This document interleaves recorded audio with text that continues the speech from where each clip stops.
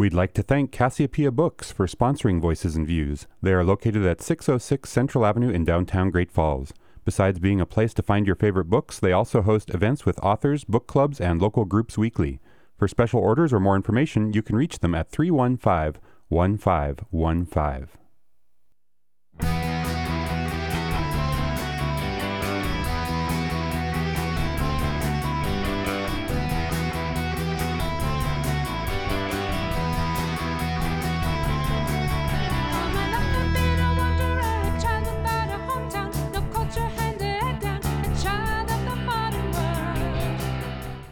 Welcome to Voices and Views on Great Falls Public Radio, KGPR 89.9.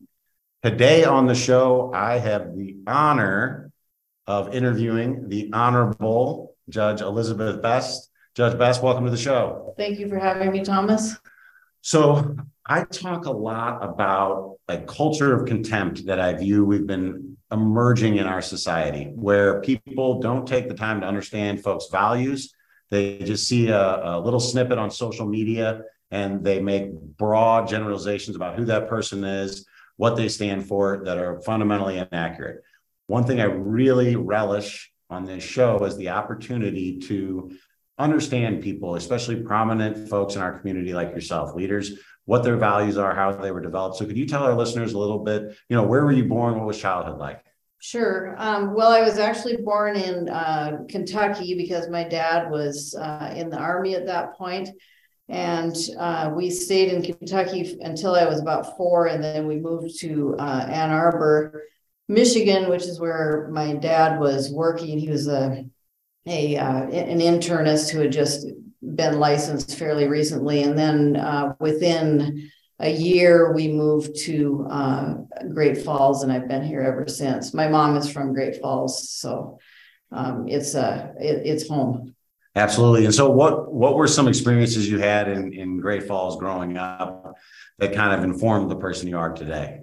Well, I grew up in a house in Riverview with 3 siblings, went to 8 different schools from the same house in Riverview because we were boomers and we got bused all over town. The whole neighborhood did. And I graduated from C.M. Russell High School in 1974 and then went to Montana State University for college and then the University of Montana for law school. So all pretty much Montana experiences through that period of time. Absolutely. So when did you kind of develop this passion for the rule of law and the judiciary? When did that start? I think I always had a fundamental sense of fairness, but I think I was a late bloomer in terms of having a sense of what I wanted to do for a living. It took me probably until I was graduating from college before I thought that I probably had better have a plan, and pretty belatedly decided to take the LSAT and go to law school. But I remember having some thoughts about being a lawyer when I was in junior high, and then thought that I didn't know that I could handle public speaking or being in front of people. So put that off for a while and just decided to be more impulsive in my thinking, I guess, as a lot of young people are. Yeah, well, I'm glad you decided the law was for you, because it's been quite a journey. And so when you graduated law school, where did you start out your career? Well, my husband and I met actually in our co-ed football team in law school, which was known as Irreversible Brain Damage was the name of the team. So we met there, and then we decided we wanted to do a little bit of getting out of Montana, just seeing the world a little bit. And we went into the Army straight out of law school. We were commissioned as captains and ended up in Frankfurt, Germany, the Federal Republic of Germany. I served in headquarters V Corps, which is in Frankfurt, and he was in the Trial Defense Service. So he was traveling all over the place, but we lived in the same location. And it was a great experience. Got to just about every country in Western Europe while we were there, and it was worth it for the perspective, I think. And this is Cold War Germany. It was while the wall was still up. Yes, we actually saw the wall, stood at the wall, went through Checkpoint Charlie on a couple of trips, and it was a really eye-opening experience for kids from Montana, I think, to just realize A, how small the world is really, and B, how different our lives are from people whose families were separated during the Cold War. Literally, the wall went up virtually overnight, and families were separated for decades, which is just tragically remarkable. Yeah, absolutely. I think there's, you start to lose an understanding of the roots of how the Cold War kicked off, right? Where we were allies, of course, in fighting the Germans. And so after the war, these were the victorious allies, and it just slowly, started, the tensions emerged early on, right? But then I think this is in 1949, really, that they do the Berlin airlift, where the Soviets said, we're not going to allow you to bring in rail supplies to West Berlin. And so if you're a resident, I mean, just imagine, even on a place like Great Falls, where just sort of overnight, they say, okay, this other side of the city, you're going to need a pass first. And then, we're not going to allow you to have food delivered, and how that, it's such a human experience. And we drove through East Germany to get into Berlin, which is a really surreal experience. And getting into Berlin, in places, it feels as though you're in a World War II black and white movie. You can still see bread lines in East Berlin, and it's just a really eye-opening historical kind of experience for, when you're growing up. I think especially in Montana, you don't feel as touched by the rest of the world as other countries do. The day we landed, the Shah of Iran was assassinated, and all of a sudden that was relevant because we were on that side of the world. Yep. I think Americans, it is like we're a continental country, right? And so, for instance, in Montana, probably more than anywhere that I've ever lived, certainly, you go 4 hours and you're in Billings, right? When you're in, Europe, right, you go a similar distance, I don't know if that's about 300 miles or something, and you've gone through multiple countries. 4 countries. Yeah. Germany is the size of Oregon, just for perspective, which is hard to really even put your arms around. Yeah, and that's the big continental power of Europe, right? That's the 80 million behemoth, and I think it's something that we kind of don't always appreciate, right? Is how vast our space is, especially relative to the size of our population. Yeah, I agree. So you're doing the JAG, right? And then how many years did you serve in the military? Just 39 months, 3 years and a little change. And so my service there was, they move people around in your assignments, regardless of what you're doing, whether you're a lawyer or not. So I, for a while, was prosecuting. I did a lot of wills for soldiers. I did a lot of separation agreements for soldiers. For a period of time, I taught the law of war, which was kind of abandoned around 2001, I think, in a way, in terms of enemy combatants, or it appeared that way to me. And then I also liaisoned with German prosecutors. They didn't prosecute too many soldiers, but they retained jurisdiction of some soldiers under the NATO SOFA agreement. And so I attended some of those trials and liaisoned with the prosecutors. And I want to go on a little rabbit hole here on the law of war, because I do think, so I think of like Grotius as sort of the father of this thinking, right? On, well, we have kind of, as humans, yes, we understand that wars happen, but we're all going to agree to play fair. Going to not do these certain inhumane things. And I think what you're alluding to is after 9/11, you can see that people that are scared, they throw out the rule book. Correct. Fear, I think we see fear as a motivator throughout civilization, the reptilian brain. Absolutely. And I tell folks that fear is our greatest motivator. And if you think of it over the long stretch of humanity, right, the issue that we see is that we will fear things, and it tells us that this is life threatening, right? That simply are not. But it's something that our policymakers, all of us, need to be aware of. Is that I always say, fear is a liar, right? Fear will make you make bad decisions, and you see this throughout, right? I mean, I think was it FDR that said, the only thing we have to fear is fear itself. But I think that's a lesson modern day that we've seen about a very advanced, democratic society that went through a traumatic event, and how quickly things can change, right? In the expediency of fear. And some of that we still don't really grapple with. I mean, I think of these a lot of the Patriot Act, the FISA courts, right? And, people, that's the Foreign Intelligence Surveillance Act court that really affects our civil liberties and the way we treat non-combatants and whatnot. That we have to think about how all of those things affect us in other contexts.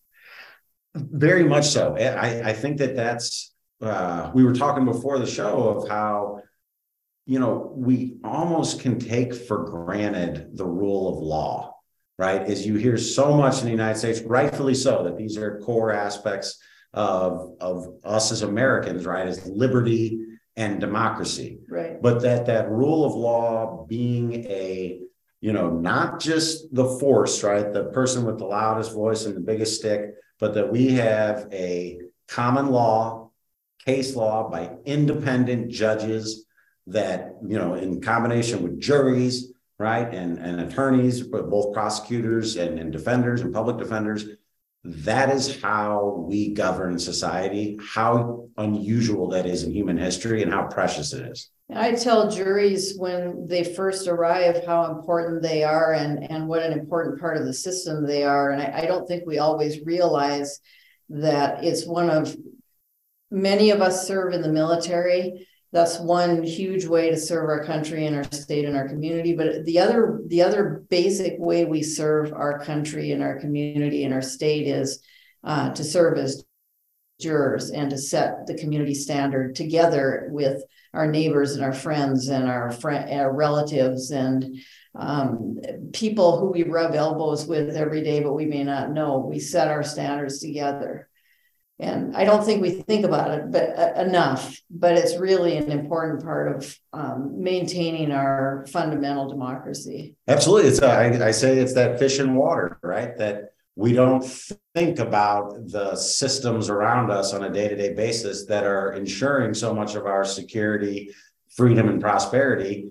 And yet these things don't just work through inertia, right? It has to be nurtured. We have to, as citizens, constantly replicate and pass on the value of having things like trial by jury, right? Of having the idea of Fourth Amendment, right? Whether it's, the warrant requirement. I know you do a lot of that, and how important it is because of what things used to be, right? That it was, if the people in power wanted to go somewhere and take, things, people, they did it. Right. And that's the way it worked, and how much oppression happened to get to the constitutional document that governs us all. And sometimes we don't realize, and sometimes we don't realize until it may be too late, but this system was set up, the judicial branch, it is set up in order to prevent tyranny and to stand in the way of the tyranny of the other two branches. And that can be a very uncomfortable place. And it takes courage on the part of juries, and it takes courage on the part of judges and other people in the system to be willing to say something difficult or make a difficult but as fair as possible decision. And that's something that you'll look at surveys that I've seen of how many Americans could even name the three branches of government, right? Understand there's executive, legislative, judicial. And it's I think, a little bit alarmingly low number, right? And certainly when you start talking about checks and balances, right? That the idea is, the executive carries out the laws, right? The legislature writes the laws, and then the judiciary sits there and says, well, does this fit with our constitutional order? and how important that is, because, you talk about the tyranny of the majority, you'll hear a lot. And yet, if we don't have a citizenry that gets that mechanism, they will think that, judges are, who are really doing their constitutional duty, are somehow, kind of going out and doing something that's against the will of the people, where that's the design. That's right. And it's especially important because we have to have some kind of a check on those who have power, and preventing them from abusing those who have no power. 100%, because that's what, in a democracy is the fear, right? And that's why you have these anti-majoritarian checks like the judiciary, is you want to protect minorities. And in some ways, the judiciary, it has no purse strings to speak of. And so in that sense, it has very little power, but it still is required to weigh in order to make sure we're staying consistent and true to our constitutional system, which is really both in Montana and at the federal level, really remarkable documents. Absolutely. And foresighted. And so we're going to get back to the broader kind of legal questions that underlie our whole system, as Americans, right? And really what's been with us since day one, and has allowed this, great country to prosper. But I want to clue back in on you, because I want our listeners to understand the whole breadth of your journey. So you get out of the military, and then where do you go from there? Came straight back to Great Falls, clerked, both my husband and I clerked for the federal judge here, Paul Hatfield. I clerked for a little less time than he did. I stuck around for maybe 9 months, and then I entered private practice. That was actually a plan, just trying to maintain the bill paying ability. And then Mike joined me, and we were in private practice as trial lawyers for roughly 30 years. And then I took the bench in 2016. And I think that's really important, that 30 years, you are able to see things in a perspective that someone that, say, follows a more, kind of academic path, or, doesn't have a lot of experience in the actual judicial system, just can't have that life experience. So what type of law did you practice? Primarily, and I'd say probably 100% representing. Early on, we did some divorces, did that as little as possible and got out of it as quickly as possible. And then really just trial work for individual Montanans who had been injured in one way or the other, whether it was civil rights type of work, or employment, or medical negligence, or any kind of physical injury that might have occurred in any kind of exposure to a defective product, or a car wreck, or something along those lines. Absolutely. And so you have all this experience in a variety of different areas in civil law, and then come on the bench. And this is where you have great insights in about the kind of day-to-day of what's going on in Cascade County that I think our listeners will be really intrigued by. So in Cascade County, how many cases are we seeing as the 8th Judicial District? Well, we have four district court judges, and each of us has roughly, it ebbs and flows each year, but roughly 1,100 cases per year. That includes criminal, it's often known as child abuse and neglect, youth in need of care, juvenile, criminal cases, I think I mentioned, civil cases, which is any kind of a dispute between human beings, or human beings in an insurance company or corporation, or disputes between corporations, or any combination of the above. Adoptions, family law, which includes divorces and adoptions and parenting plans, and periodically orders of protection where we have someone who's feeling threatened by another person. And then a variety of other kinds of disputes that come up. And I just want to repeat that again, because I was blown away by this. It's 1,100 to 1,200 cases per judge. Correct. That we're carrying, of course, not, they don't all end up in the courtroom. They're all in various phases. Probates are included in those wills. So there are a variety of types of cases, but yeah, we each have a pretty good pile. And the wheels of justice are turning on that many. I mean, I think that's the one that like are at least in the peripheral of, you know, you guys have to be keeping track of all of this. Now, what about staff? You know, do you guys have, you know, how many support staff do you have? We could our support staff needs to be paid more. Our support staff for the judiciary are state employees, as are we.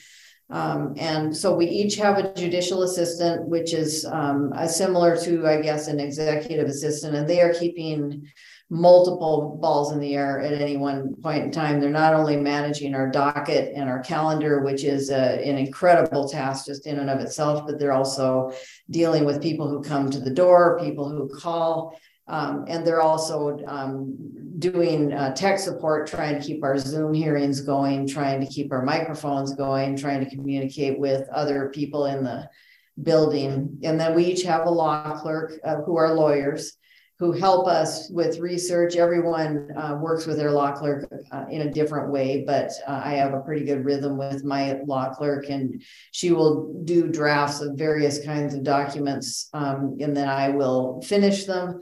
Many orders I just do start to finish myself.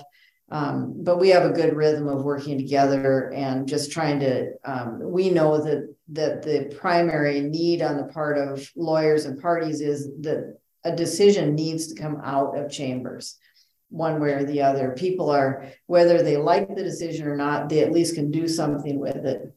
We know that half the people in the courtroom go away unhappy. It's the nature of the beast, but we have to make a decision and promptly get those decisions out. And so that's has everyone looking like deer in the headlights a little bit. And then we also have on our staff, each of us has a court reporter who is the person who's responsible for maintaining the record. And they also are grossly underpaid and are really working long, hard hours because they're in the court. Every hour they're in the courtroom with us, they are not able to work on a transcript. So they're often working on nights and weekends trying to get those out. And that's something I really wanted to pull out is, can you talk about your work habits and your workload? Because I don't think people have an appreciation for how physically, emotionally, mentally demanding it is to be a judge. First of all, I'm not complaining. This is the best job I've ever had. I really like working with people. I really like working with lawyers. I like lawyers, and I've been around lawyers a lot. I think I understand what they go through, and frankly, especially on the criminal side, but true also in the civil side, these men and women who are doing this work are under considerable stress and pressure, and I can see it in them. It's a different perspective when you're looking at people from the bench, and you can see the load and the stress that they're carrying on a day-to-day basis. And I'm not sure people are aware of that a lot of people are sacrificing their own health to try to push things forward for them. But for me, my day is probably a little different than other people's days because I've always been kind of an early bird. So I get up early in the morning and take Max, my dog, for a walk. And then I am to work by 6. And I like being there early before the phones start ringing and before anyone else is there because I can write orders. I can get ready for the day. I usually am getting the computer in whatever courtroom I'm assigned to ready. I'm getting files into the courtroom and I'm reviewing files before we get started. And generally, I try to, and this is something we can get to, but if I have a courtroom available to me and I'm scheduled for a courtroom, I will start my hearings at 8.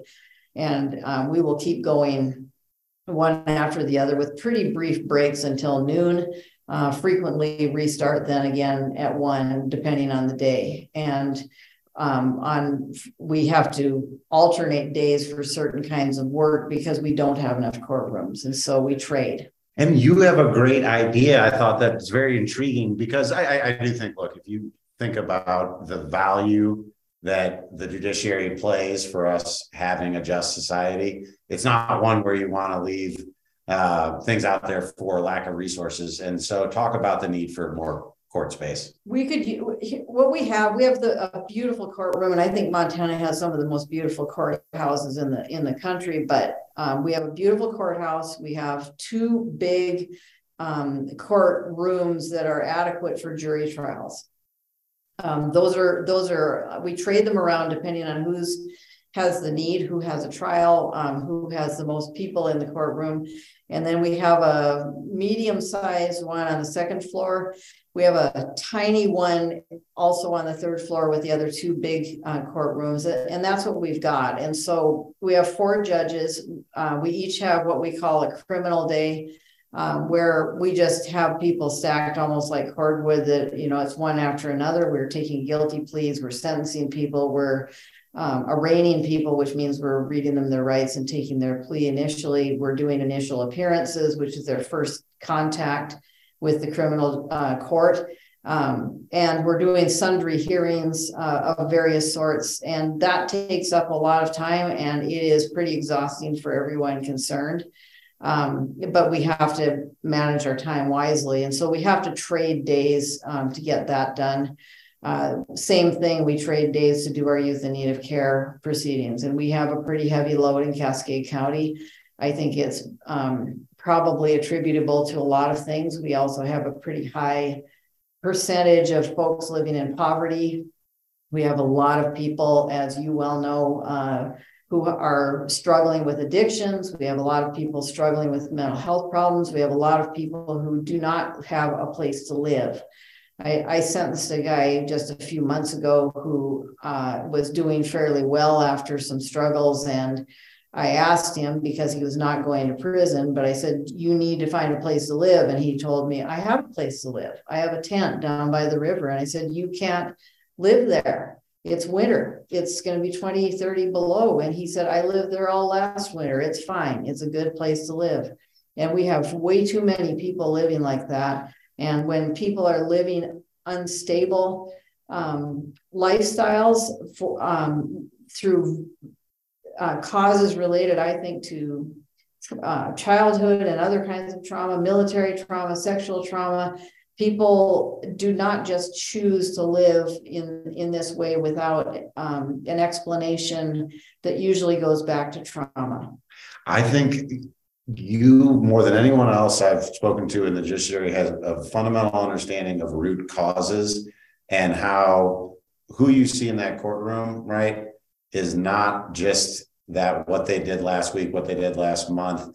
I love this idea that you don't ask, what did you do, but what happened to you. And so this is a great way to transition to a program that I know you've headed up and is really changing people's lives, the Veterans Treatment Court. Can you tell our listeners about kind of when you got started overseeing the court and what the model is about? The district has had a treatment court, an adult treatment court, and a veterans treatment court going back probably to 2016, 2017. And I took over the veterans treatment court in 2020. I think it was a good fit for a number of reasons. One is I think I'm the only veteran that's ever presided over a veterans treatment court in this state. And I think that continues to be the case. I did not see combat. I am not an infantry based veteran, and I have great respect for the people who actually put themselves in harm's way far more than I ever did. But I did serve with a lot of people who were carrying shrapnel in their rear ends still from Vietnam and from other conflicts. And I think I have an understanding of people, and I also like human beings. And so it was a good fit. And so what we're doing is we take the appropriate veterans who served in one way or the other in one of our services. They may have been honorably discharged. They may have been other than honorably discharged, but they come to us having committed a crime. And by the way, it's critical to me to understand trauma and understand where people came from in order to respond to them at the time of sentencing, for example, there's still accountability required, and the community expects that. I expect that. And every defendant I've met also expects it and needs it. And so the Veterans Treatment Court, I wish we had a treatment court for all of our criminal defendants, because what we have is an extraordinary team of professionals, including you at one time, but people from your organization who we have licensed addictions counselors. We have a veteran who's a licensed addictions counselor who has been doing this work for 50 years, started treating veterans in the Vietnam War, which is really a remarkable thing. We have probation officers on the state and federal side. One of them is a veteran.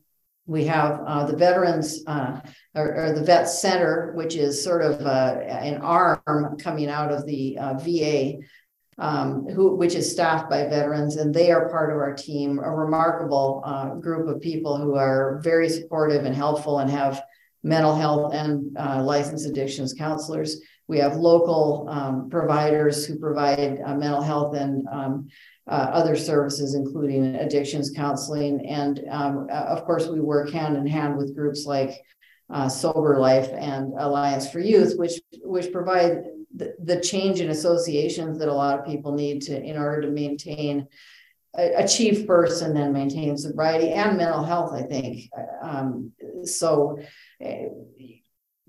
All of these things work really well. We meet at least weekly. We talk more often than that. I really talk about the level of granularity and how supported these folks are. I think would be very uplifting to people in our community to understand we are investing really heavily in these folks. So can you just talk about, what goes on in these staffings? In the staffings, we, each of the providers, each of the team members, and that includes law enforcement. We also have a Great Falls Police Department officer who is also a veteran, who's very active and feet on the ground. And by the way, our Veterans Treatment Court coordinator is a retired Great Falls Police Department officer. And so we have, so that people don't think that this is just coddling people. We have people who are very good at seeing human beings as entire people. And so people write reports that are, as you said, quite granular, and they are submitted in our database. A report is then generated, and we each have the report, and we walk through each person who's going to be appearing in court that week. We discuss problems, we discuss successes, and we discuss adjustments to the treatment plan that the team has agreed upon. And if we have problems that we think we need to work on harder, we arrange team meetings with individual participants to try to get to the bottom of what the problem is and try to make an adjustment if needed, or perhaps get that participant to understand the purpose and understand that everyone is on the same page and will support him or her, but to help him or understand what the plan is. And I just can't emphasize this enough. So I think in our society, there is some tendency to, the term I use is mistake permissiveness for compassion. And it is not compassionate to not hold people to high standards, to set boundaries.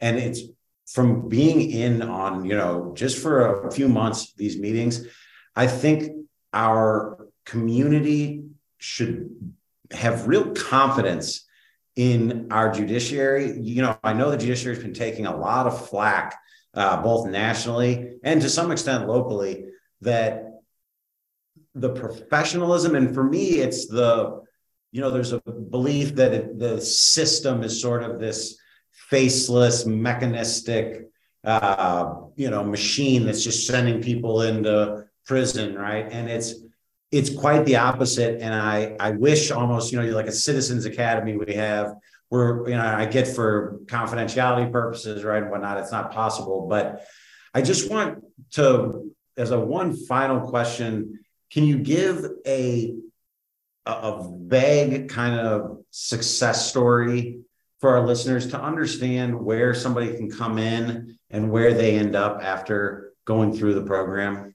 Well, I'm thinking of a few people, and one thing I don't want to lose your question, but one thing I'm really proud of is, and we've made some changes since I've taken over, is that expungement of a record is a possibility that is rarely done because the public has a right to know, law enforcement has a right to know, and unless we have a person who just has an addiction and possessed a drug because of that addiction, generally speaking, that record needs to stay there. But we try to have a trade-off there. We've added a relapse prevention program that is available after the person graduates. We have a rigorous and robust alumni group now that meets twice a week and supports these folks. We had 25 people show up last Saturday, I believe, to the alumni group, and the current participants come to that and get support, and they get support after they graduate, because our goal is you can't just get sober in 12 months or 24 months. You've got to have a long-term support plan, and we are part of that plan now, and we provide it to the people that graduate, and I think it's shown some remarkable success.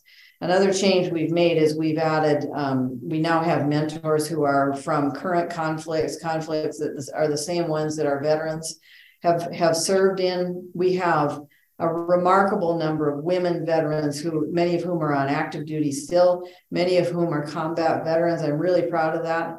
We have a lot of women veterans who are participants in our program.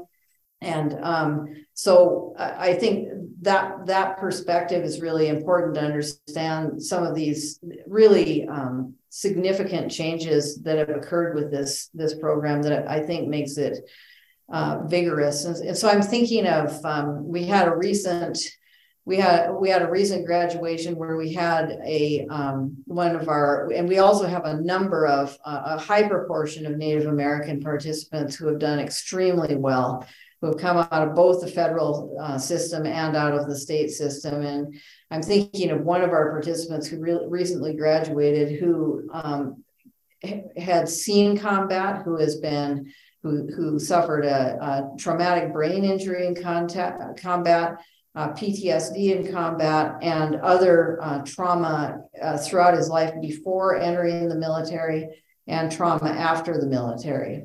And he kept throughout, he came from the federal court. He kept getting knocked down during his time in the Veterans Treatment Court. And because of the support, he had some just significant, horrible losses to his members of his family that would have taken anyone to their knees, and over and over and over again. And because of the support we were able to provide to him, he is now employed. He's raising children. He's contributing to the community, and he is still addressing his own sobriety. I'm not going to use his name, but I think it's a pretty remarkable story, and it's also a not uncommon story. And I think that's the key part, is that a lot of times we say, we're in search of a solution, where I think the Veterans Treatment Court, as kind of, let's say reformed by you, has really found that balance of keeping people accountable while also supporting them. And I'd like to know, have you had discussions in kind of in a systemic way with other veterans and drug treatment courts about, some of the changes you've made here in Great Falls and how they could support courts elsewhere? I've talked to other judges. I keep in pretty close contact with other judges. I've talked to other coordinators. And of course, we now have a really consistent, I think, pretty vigorous training program for everyone on the team that is ongoing and constant, which is very helpful. But we are now more consistent with other courts throughout the state, and I think throughout the country. We are probably type A about trying to follow best practices. and probably to a point where people feel like they have a throbbing headache at some point, but I think it's been to everyone's advantage. And so other courts don't expunge as a general rule. Other courts do things like relapse prevention and have other programming. And we're always looking for additional creative ways to improve our chances of success and improve the participant support that they get from us and from the community. And I think that the court feels, for the most part, to participants like it is a community. And that's why I said I wish we could do this for everyone, because yes, there are some people who belong in prison. Absolutely. I have sent people away for life. And, those are some of the hardest things in the world to do, is sentence people in any kind of case. But there are many, many people who just need support to, most people don't want to be addicted or drunks or meth heads. Most people do not want to be. They want to be parents. They love their kids. They want to be employees. They love to work. They want to be part of their community because they love it, but they can't get out by themselves. And if they're stuck in addiction or a mental health crisis, they can't. The only thing they can do is act on impulse, because their brain has literally changed. You hit this. So you came and spoke to the Rotary Club of Great Falls, and I think that was kind of the impetus for this interview. And I want you to give our listeners a real understanding of the brain change, because I fundamentally don't think people generally are aware that this is a biochemical change that happens in people. Well, I'm not a real doctor, but I think I would encourage anyone who's listening to just Google a SPECT, SPECT, or PET scan of someone on meth, or someone on cocaine, or someone on probably any drug. The brain is physiologically changed in a way that it only wants to get the next hit of dopamine, which is the rush that you get with a high from any chemical that is intended to alter your mental state. And the changes in the wiring of our brains when we pour those chemicals in there, or we inhale them in, or we inject them in, results in our inability to think any other way than impulsively. We no longer have the physiological capacity to think rationally. So when we say that guy should just quit choosing to use meth, that doesn't compute in terms of what the brain is capable of doing. So if a person is given support, he's still going, or she is still going to trip and fall occasionally, because the brain is still healing, and it takes 2 or 3 years for it to start looking normal on a PET scan if it's clean for that time. So if we have human support and the kinds of structure we have through these treatment court teams around the person, we can help them stay upright for the most part until their brain heals and they can start thinking rationally, which is, if I do this, then it's the take 10 deep breaths before you do something that's lost with impulsivity. Absolutely. And you talk about, it's that cognitive behavioral therapy is the one that I know has shown great, efficaciousness, and that it's so simple, right? It's that you've got to be able to say, here are my, thoughts, right? Lead to my actions, lead to consequences. And if you can change people's thinking and their actions, you're going to get different consequences. And it's so simple, but to your point, if you miss the key puzzle piece that we have to have some accountability, right? But to be there supporting them so they can get to a place where the brain is rationally able to make decisions without turning to drugs to fill that dopamine deficit. Exactly. And so we take them, we go through phases, and we don't expect as much with someone who's in phase 1, for example. We expect them to maybe be capable of continually showing up to where they're supposed to be. And then we continue to add accountability. Someone who's in phase 5, we would expect, if you use at that stage, and we test them. We use urinalyses, we use drug patches. We don't just count on them to tell us the truth. But the consequences will be heavier at that point. And there are some people, frankly, who they have to be willing to invest their willingness to invest in themselves to succeed here too. It requires their effort as well. And if they are not willing, if they go through 5 phases and they are still manipulating and lying to us and unwilling to engage and be truthful with themselves, then we may have to terminate them from treatment court, and they may end up with the Department of Corrections instead. And that is the ultimate consequence. Yep. And I do think it's important to note that, it's easy to kind of critique things from the outside and point to what doesn't work or where there's a flaw. But I do think it's important to recognize that the quote unquote status quo, right, is to put people in prison for long periods of time. And we know based on recidivism statistics that it is not a long-term solution, right? They always say almost everybody that's in prison is going to come out of prison. Right.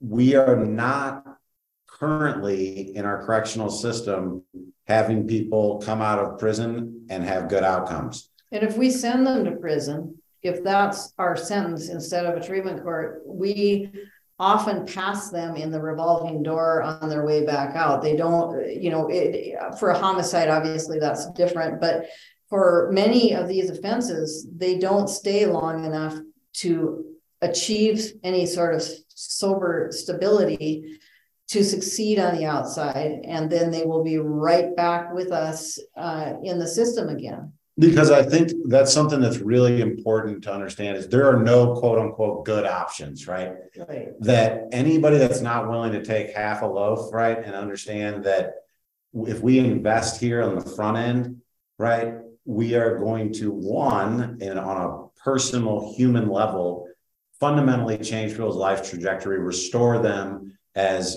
productive members of our community. But two, for those that are kind of the, hey, you did the crime, you got to pay the time, right? That have a sort of, take the humanity aspect out of it.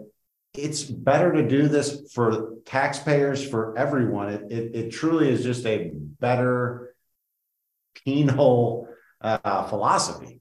I think it is, and I think if we just think practically, we don't need to think. If humanely thinking about this is something that doesn't work for you, thinking practically about it, we see people who succeed come out, start working, start paying taxes, as you said, and they also start repairing really damaged relationships with their families, with their acquaintances, with employers, with people they've made contact with. And those repairs are in all of our best interests as well. They're reintegrated so that they can produce for the rest of the community. So, the number one thing I hear about programs, treatment courts, right, is you'll hear so much about the expense of them, right? And I think that that's a canard in that it's not taking into account a kind of lifetime expenditures on someone who's cycling in and out of, jails, institutions. Stealing pickup trucks, breaking into houses. And that you're paying some multiple more. It's just that cost is sort of baked into your thinking. Yet it's what's driving a lot of our spending, right? And if I think so, yeah. I think, I don't get paid any extra for doing this. I do it because I believe in it. Our staff is paid pretty low wages, really, state type wages, but I have 2 people on staff. The people on the team, some of them, the providers get paid usually at the Medicaid rate. Everyone else, our probation officers are not getting paid extra. Our police officers are not getting paid extra. the people on this team, the VA folks, are not getting paid extra. We have VA representatives, as I mentioned, on this team. We have vet center representatives. They're not getting paid extra. The citizens are not paying anyone extra. Everyone is doing this because we think it makes a difference, not just to these people, which is enough for me, but to the community as a whole. Now, so the idea of having a kind of quasi-treatment court for everyone, or at least expanding it out, is funding a limitation? I suppose, I've never had the conversation with anyone, but I think it would probably take, if we did it for everyone, you would probably have to have some full-time judge handling it. You'd have to probably have a few more staffers, because the people on our staffs individually interact with our participants multiple times a day and are preparing reports, interacting with providers, interacting with the team. So, there's only so much time in the day. So you would have to increase the number of bodies, and we might need another devoted courtroom for it. I'm not sure. I'm not sure our legislature is ready to devote that kind of money, but I think that, frankly, if we didn't have addictions and mental health issues to deal with, and it's not unique to Cascade County, but we could probably cut the number of ordinary courts we have in quarters. Even with child abuse and neglect, we see the same families in our criminal cases as we see frequently, not always, but frequently in our abuse and neglect cases, because those are cases where generally we're dealing with addictions and mental health issues and trauma. The two numbers that really jump out to me always are, and this is in Cascade County, the first number is 80% of child removals are related to substance abuse. Yeah, that's fair. And then it's very rare that, the cliche of someone it happens. I'm not saying it doesn't happen that a parent will beat a child, but that's the more common scenario is neglect, severe neglect, and exposure to drugs. And the other one, in terms of, and this is on expenditures, right, is that this is a state number, right, a DPHHS, Department of Health and Human Services, that 40% of emergency room visits in the state of Montana are drug alcohol related. Yeah, I believe that. I'm surprised it's that low. If you think of like Medicaid spending, right, as a percentage of state budget, as it is a major driver, right, for all taxpayers. And so what I try to tell people, because it's hard when you ask for more money, and and the taxpayers rightfully so say, hey, we're spending a lot. It's not the amount of money spent per se, it's where it's going. Right. And I tell you, get what you pay for. Yep. And if you want to keep paying for acute interventions, right, whether on the addiction side, right, you want to pay for an ER to see somebody, right, send them back out, have them come back. We can keep doing what we're doing. Right. And you will not see any changes in outcomes, and you'll keep spending the money. We have to take, and I think treatment courts, that's why I highlight this, are that they are a proactive approach. They're not simply the reactive, arrest, arraign, charge, off to jail. Well, one thing we could do in this county, and most of the major counties in Montana do have this, and we don't yet, but we hold people an awful long time. We have 420 people in our jail, and it doesn't hold more than, I think, 375 or something. We have today, as of today, and most of them are awaiting trial. I have been working very hard with a lot of people, including our county attorney, who favors this idea to try to get a pretrial supervision program going here, which would do a lot of the same things. It would be maybe it's not a treatment court, because we have a presumption of innocence and people have not yet had a disposition of their case, but many of these people are addicted and have mental health challenges who need to get back into or just into a regular treatment. And so the idea would be monitoring them to make sure, not to see what's going on in their appointments, just make sure you're getting to your chemical dependency evaluation and then following through, getting your mental health evaluation and then following through, and getting to your court hearings. If we had that, we would be saving a lot of money. We're probably spending $90 a day for each person up at that jail, we could be spending 25 or 30 bucks a day to supervise them in the community safely. Not everyone, there are some people that should remain in jail because of community safety, but a lot of people, if we had them on a sobriety and mental health path, they would be safe in the community. They would be ultimately accountable because they would see a judge, they would see a jury if that was their choice. They would be sentenced if they were found guilty. But in the meantime, they would be on a path to sobriety and mental health. Absolutely. And so I want to take our last about 10 minutes here and take a broad picture of the judiciary. But before I do so, do you have anything that you really want our listeners to know that we haven't covered about the 8th Judicial District? The only other thing I would add, because I didn't finish answering your question, is my idea about our courtroom space. And I think I think some people believe that if they walk past one of our courtrooms and there's no one in it at that moment, that we're not using them. And what's going on behind the courtrooms is that perhaps a case has been settled.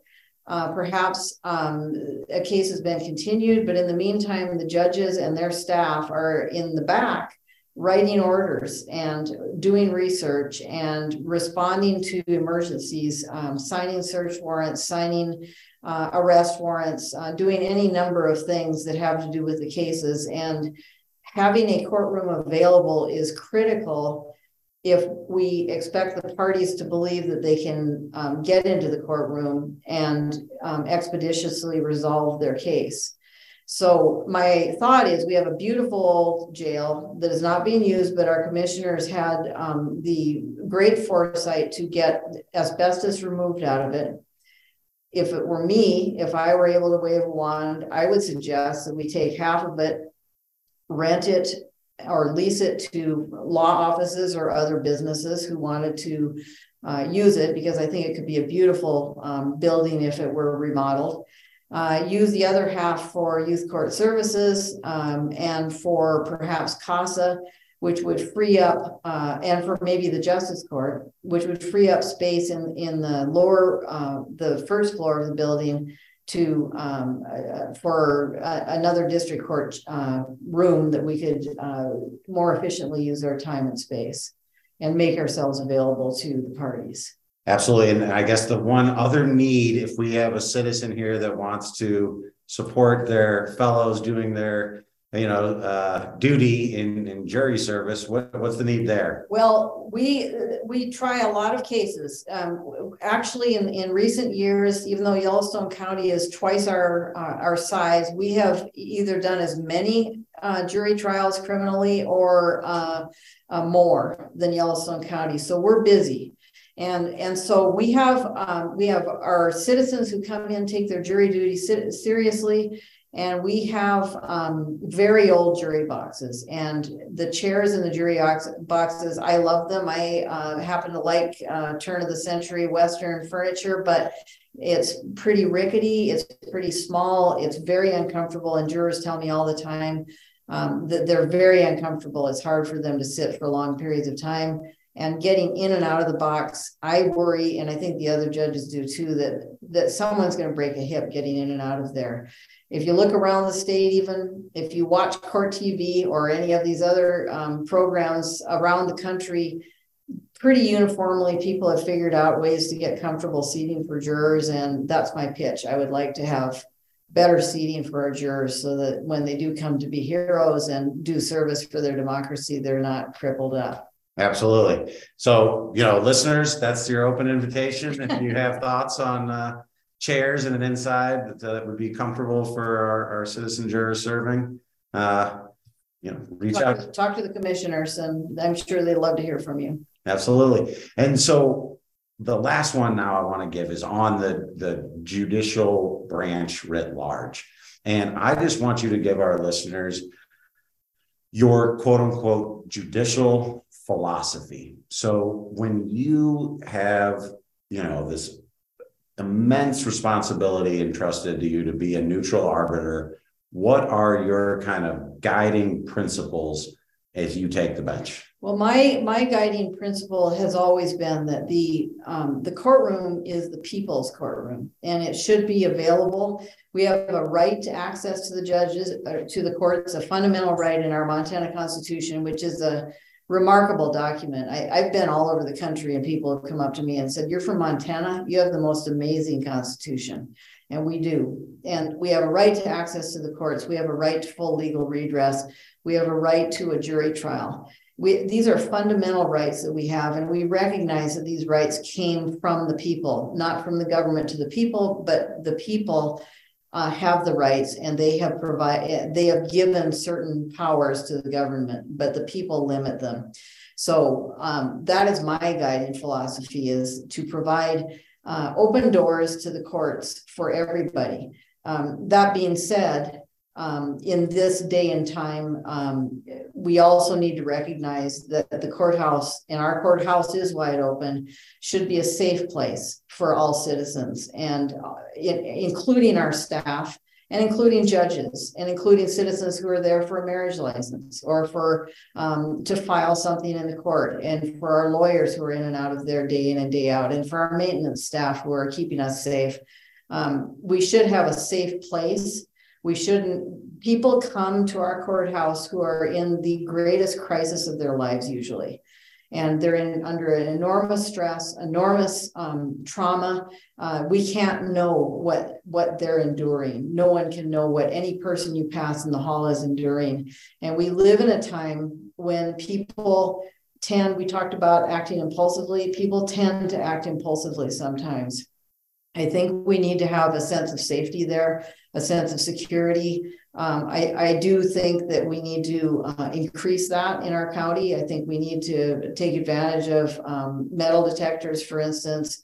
It would be nice if we could increase the number of our very good law enforcement officers in the building, just so that everyone feels safe. And I know people like to, dislike judges because judges make these difficult decisions, but there's a lot of other people in the building that deserve to be safe. Absolutely. And I do want to say, it's really hard. It's easy to sit on the outside of any institution and take pot shots at it. But I hope that our listeners can have an appreciation for the day-to-day of what your life is like. And I know you love it. And it's not that it's a sacrifice complaint, but that objectively, right, it is a great time commitment. It is a hard, like you said, you are dealing with folks who are having one of the worst days of their life every day. That's your every day, is a lineup of people that are having one of the worst days of their life. Yeah, it is. It is. That's a fair way of saying it. And I'm not complaining. I know you're acknowledging that, but if you see that a judge is not physically in the building, or if you think the judge isn't there, I guarantee you that judge is working somewhere. And we work. I get up. I was just up 2 nights ago in the middle of the night for an arrest warrant. It is not unusual for any of us to be up in the middle of the night for search warrants or arrest warrants or over the weekends. And if we're not doing that, we're writing or responding to any number of other issues. So we're not fooling around, and we're trying very hard to get the work done for the people. We know that's our job. And I think it's viewed as an honor. I certainly view it as an honor. I feel a great sense of responsibility, but it's an honor to be in this seat. So I'm glad to be there. Well, Judge Bass, I don't think we could have a better ending, because I do think it is an honor to interview you. And I hope our listeners fundamentally understand that we can disagree about, the right way to handle crime, or a number of issues, right, that are pertinent to the judiciary, but that they can have confidence that our judiciary is working on behalf of the people. And so despite any ideological differences you may have, please respect that you have folks that have dedicated their life, day in and day out to making tough calls in tough situations. And to respect, I appreciate that. And I have great respect for the people that appear in front of me. I think every single person deserves the same respect, and I hope that they feel like they got it. And it doesn't matter who they are. Judge Best, it's truly been an honor. Thank you so much for coming on. Thank you. That was Judge Elizabeth Best, judge in the 8th Judicial District of Montana, and you have been listening to Voices and Views on Great Falls Public Radio, KGPR 89.9. As a final note to listeners, Judge Best takes the idea of the open court and that this is the people's house very seriously. And after the interview, reached out and wanted to make sure that our listeners knew that there is an open invitation to come to observe her criminal docket, which is typically starting at 8 a.m. to noon on Mondays, and then also to sit in on Veterans Treatment Court, which is at 1 p.m. on Tuesdays, and that is in the old post office. Thank you for listening. If you'd like more information about KGPR, please visit our website, kgpr.org, where you can find a link to donate, links to all of our other locally produced programming, and information about your local voice, KGPR, Great Falls.